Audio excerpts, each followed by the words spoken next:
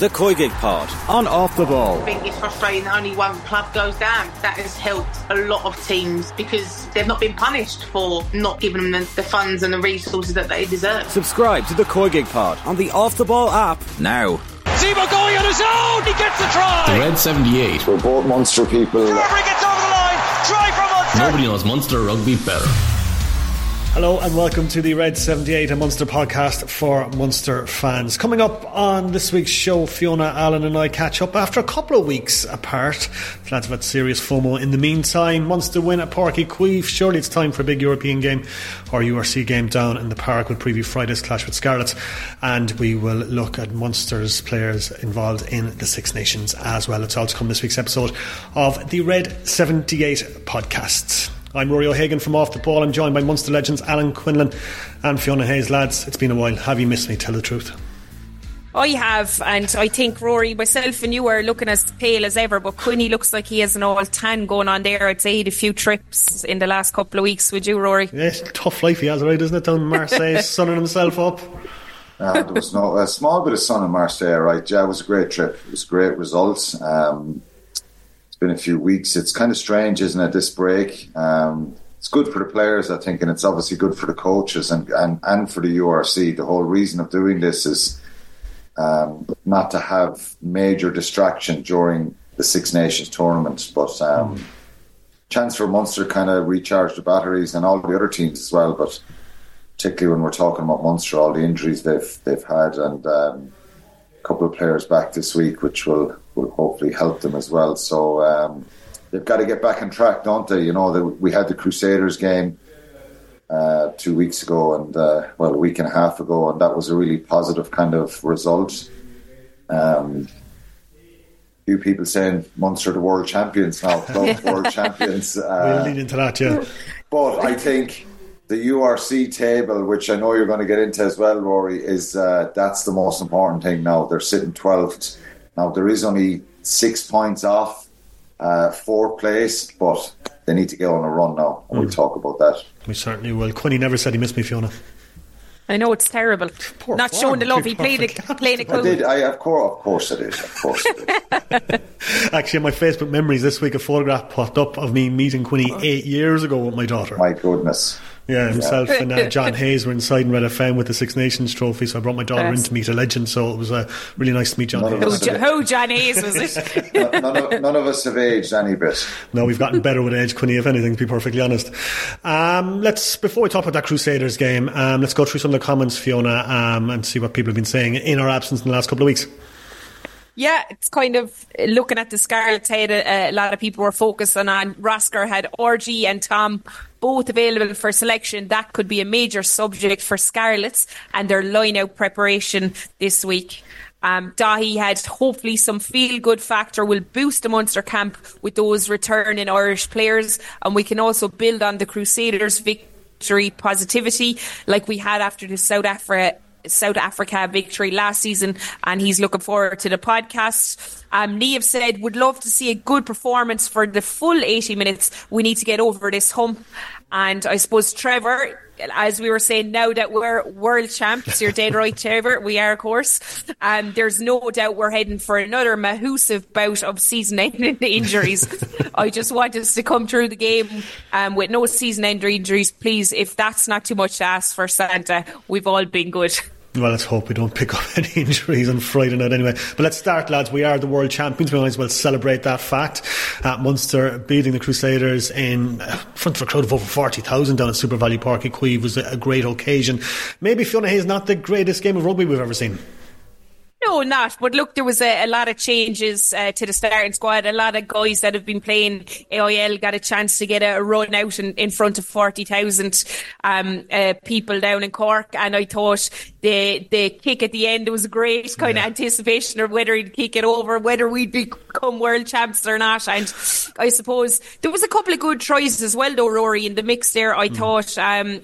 obviously the Shane Daly not grounding try. So close. That would have been absolutely, beautiful offload by Ethan Coughlin in the run up to that as well. So there was some lovely play in the first half in particular. I thought it probably a bit of a slump in the second half, but they come out on top, and actually the line-out was functioning very well also against that Crusaders team. So there was a couple of positives to take, but I think it's just overall the occasion and the lads getting the run out, and of course the win would have been absolutely brilliant. Yeah, it was a good win, to be fair. 21-19 was how it finished down there.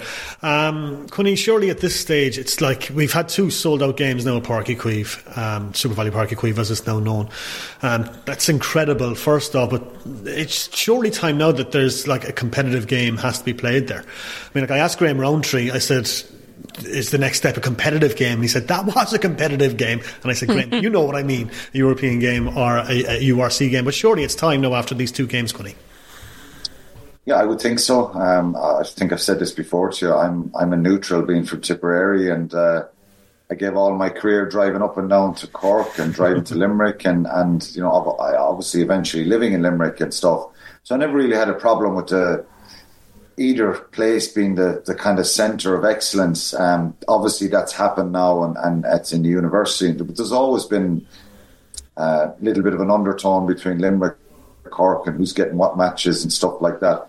Thomond Park is historic, iconic event, stadium, so much history to the place. Virgin Media Park, as it's known now, is, you know, that was so many fond memories of playing for Munster over the years there as well. So, taking any sort of bias, if you're from Limerick or Cork, obviously people are going to kind of argue the toss a bit and say, well, the matches should be in Limerick and that's the home of rugby. But you've got to service and support the Cork rugby players and rugby pundits and fans as well, you know. And I think, you know, there's some great clubs in Cork. Rugby is a very passionate sport there as well. So we've seen from the South Africa game, I suppose the novelty factor of having these 2 games and the Crusaders game, they worked brilliantly. I think, to answer your question, yes, I'd love to see a competitive fixture there because, you know, when you get into the knockout stages, semi-finals, I think you have to have a capacity. I'm not sure the exact capacity, but it has to be over 25,000 anyway. So Cork would kind of fit the bill there, and I think it's the obvious choice. I think it's going to happen. If Munster had been, you know, who knows what's happened. Well, you know, they play Northampton now in round 16, so they're away. They win that, they're more likely to be away to the Bulls in South Africa, so they don't have that option of kind of using it as a Super Valley Páirc Uí Chaoimh as a venue this year. But I would love to see a knockout game there, or even one of the pool games there. Problem you have here, and it comes down to brass tacks, you know, it would make more money for Munster Rugby, but there's a stadium that has to be paid for still and debt service in Thomond Park. So you kind of damned if you do and damned if you don't. Yeah, but ultimately you make more money with more capacity and more people on seats. And I think it's been brilliant. And I think I'd have no doubt if it was a pool game or a URC game there. A lot of talk about the Munster-Leinster one at Christmas. Will we see one of those? I hope we do, because I think the people of Cork would deserve that. And it would be lovely because, you know, obviously all the games and the big games in Thomond Park, they're travelling up and down a lot. It'd be nice to have a big competitive game, like the question you asked, a competitive league game or a knockout pool ERC or a knockout ERC game would be brilliant. Yeah, well, being Cork based, I'm biased now to see as many Munster games here as possible. Let's hope we get some big games down in Super Valley Páirc Uí Chaoimh. Not a whole lot else to report from that game, really, is there, Fiona? I mean, like, I'm just looking at my notes. The biggest note I have is Lee Halfpenny doing a hack on Páirc Uí Chaoimh is a very, very strange sentence to read. Yeah, that was a bit mad looking at that, and then obviously followed up very shortly afterwards by an injury to his pec muscle. So obviously he hadn't practiced these moves enough. I'm only joking. But look, as I said, it was a good occasion. There was some nice rugby played at times. Probably. be disappointed how they defended that first kind of Crusaders try and the blind wing. But other than that, I thought the lads put in a really good shift. And, even Gavin Coombs in second row, I thought he was super around the pitch. Big ball carrying. A lot of the time we see him more involved in the game when he's playing at 8 and trying to establish himself, I suppose, in the second row and carry ball. I haven't seen it enough. And definitely in this game, I thought he got on a lot of scrappy ball, some big carries. And obviously that close to the line, he's the first person you want carrying the ball over it. So I thought he had a bit of a huge game. And Joey Carberry to get the game in as well was brilliant. And I thought himself and Ethan Coughlin actually worked exceptionally well together. It's good for Ethan to be on a game like that and get that kind of game day sense of how Joey plays and in and around that. So I thought the two of them actually built up a nice partnership as the game went on. Yeah, certainly did. All right, we'll preview the Scarlets game in a bit. That's coming up this coming Friday, 7:35 kickoff. But let's look at how the Munster players first off have been performing at the Six Nations. And I suppose when you're going into it, all the question marks are on Jack Crowley and the weight of expectations on his shoulders. But he's answered those questions just expertly. Yeah, he has. I think he's. It's been a roaring success. I think the scrutiny that goes with that position in normal circumstances, in any game of rugby, your 10 there's a lot of scrutiny on your 10 because there's so much decision making going on there, and but I think it's heightened by the fact that of the predecessor Johnny Sexton, who was an exceptional player for such a long time, world class. With everything he did. So there's always going to be a bit more scrutiny. I think Jack has handled the pressure really well. I think he's performed outstandingly well. Is there a couple of mistakes in there? Of course. We end up talking about a few mistakes, I think, and I get drawn into it myself, but it's natural. And I don't think Jack Crowley would be too bothered by that because I think he's getting enough credit. Very balanced credit from everybody, to be fair. There's nobody saying this is not working here. I think the big plus side here is his confidence, his athletic ability, his presence is big. And I love that. They're hard things to coach and get right. A couple of tweaks with some of the decision making when there's defenders in front of him. He's probably, kicked a few balls. I think the grubber against France and the crossfield kick were inaccuracies. Probably the grubber was not the right call. The crossfield kick was just a little bit inaccurate. He had one the other day where he's blocked down. He just hesitated a little bit. All that stuff will get better because I think he's very diligent in looking back at his own game and trying to get better. And the more, if we were getting blemish-free performances from Jack, I think obviously it'd be great in one sense, but there's a little bit to work on. And the conversions and the penalty he missed in Marseille would frustrate him when he starts kicking conversions from the touchline. First one in particular, I love the kind of poker face and that determination that he showed. So he's a great fighting spirit, and I think it's all good. I think it's all really positive. And I know we want him to do. Probably Munster will want him to do a bit more better because of where he's from and the journey he's come on, and we're very excited about him. But in general, everybody is, from all the provinces, and Irish rugby fans are very, very pleased with the quality of player that's stepped into Johnny Sexton's boots. And I was pleased for Harry Byrne as well, getting off the bench and getting confidence. He's a big athletic player as well. Kieran Frawley, I thought, would have started that game given he was on the bench the week before, but there's obviously a thought process to that from Ireland. And but Jack looks good. He's got to keep working on that and keep working on his game. But when you think that you go to Marseille in your first Six Nations to start and perform the way he did, he's physically stuck in the middle of everything. He's cleaning out rucks and a lot of the stuff that maybe people don't see. So the brass tacks and the basics and all that stuff are top class, and I think he's only going to get better and better, and he's really exciting that it's happening for him now. Yeah, and he's, as well as that, even the fact he takes it to the line, he's getting a few late hits in there as well, but it just shows how much, how confident he is in himself. Especially in the first half against Italy, I thought he was super in his decision making, taking it into line, knows he's going to get a hit, but has the ability to pop that pass or pull in behind. He's just got great vision, I think. Matt Williams is fairly critical of his kicking accuracy, Quinny, after the Italy game, saying that, look, if it's not going to be at 85%, you're not going to win big games. But look, when you're performing that well, I suppose, over the 80 minutes, you can be forgiven a few misplaced kicks.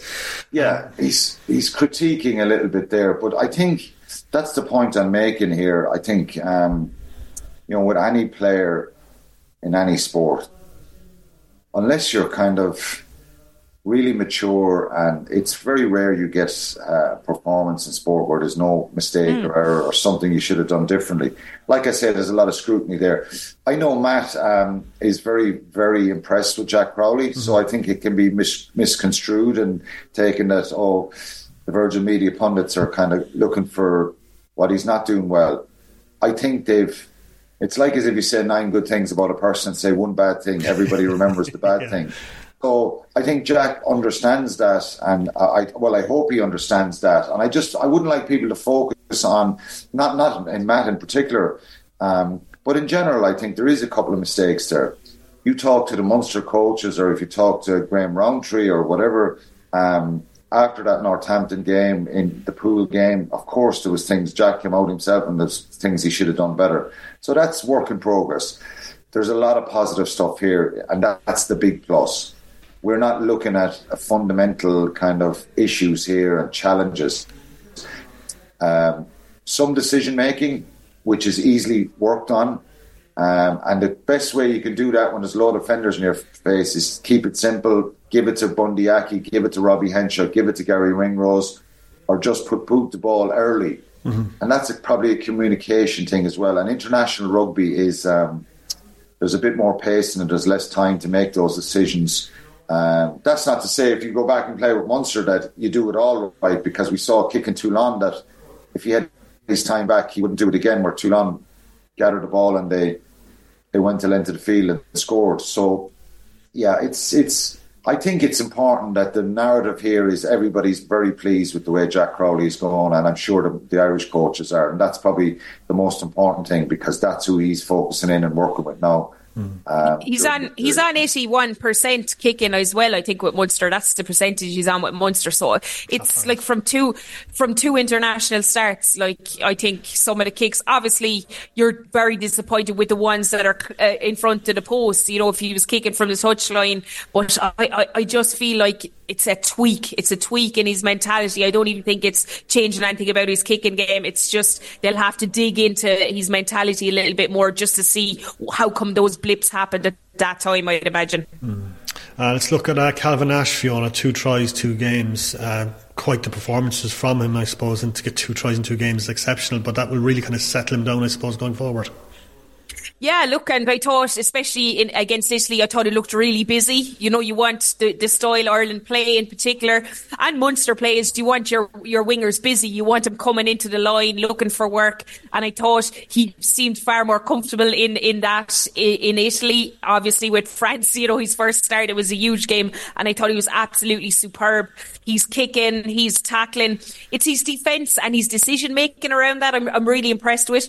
As a winger, at international standard, we've seen James Lowe in particular, he's brilliant at it. When that lap pass comes out, stopping that offload, because you want to kill it dead and make him work from that outside and get your defence back in order. So I think he's been absolutely super in targeting the ball in the right situations, in getting that low chop in when he needs to as well. So he's someone that, a Limerick man, so I'm a Limerick woman, super proud to see him out there. But he's growing and growing, and I suppose at the start of the competition there would have been chatter around maybe Larmer was coming into good form. I personally think if you're looking at who's available right now with Hansen out, I think Calvin has nailed that jersey, and as I said, he's defensively brilliant, but he's footwork around contact, he's kicking game, he's just been really, really good for Andy Farrell. Yeah, super impressive indeed. How good was Tadhg Beirne against France, Quinny? Yeah, he was outstanding. I think Joe McCarthy got player of the match and just edged him. It could have easily went to Tadhg Beirne as well. And Did you give that out, Quinny? No, World Feed, the World Feed commentators did that one. All right, or French TV. I think the thought process of Joe McCarthy starting, I thought James Ryan would have partnered him, so it wasn't nothing to do with Ty Burns' ability or the way he was playing, that potentially could have meant that he wasn't starting. So he was amazing, Ty Burns, running the line out. They had a clean bill of health in the line out. They won every ball. They stole a couple from France. The same at the weekend. I think they're, 2 games they haven't lost the line out, and this was an issue previously. It was an issue at the World Cup, obviously against South Africa, and a couple against New Zealand as well. Small moments that have kind of cost a brilliant team, I think. Not solely the line out, but it was really important to win in France. It kind of rubber stamped and cemented their ability to go and win that game with their set piece performance, particularly in the line-out. I think Ty Burns was immense. It was great to see, and as Fiona said, it's great to see Calvin Nash come into the team as well. There's, when you think of the World Cup starting team, you've no Johnny Sexton, no Mac Hansen, and there's one other, I'm gone blank. The centres played with Ringrose. Ringrose was gone. Sorry, no Ringrose, Hansen, and Sexton. So they were 3 starters, and then you've Crowley. Robbie Henshaw coming back in again has reminded everyone how good a player he is. He was superb in the last 2 games. But I think for Calvin Nash to come in there and look comfortable and score 2 tries in his first 2 Six Nations starts was fantastic for him. Well, that is it for part 1 of the Red 78. To listen to the full episode where we look ahead to this week's clash with Scarlets, become an Off The Ball member. Check out offtheball.com/join for all the details. You can become a member on the Off The Ball app, Apple, Spotify or YouTube for $9.99 a month. The Red 78. Nobody knows Munster rugby better. I'd like to think I know a lot.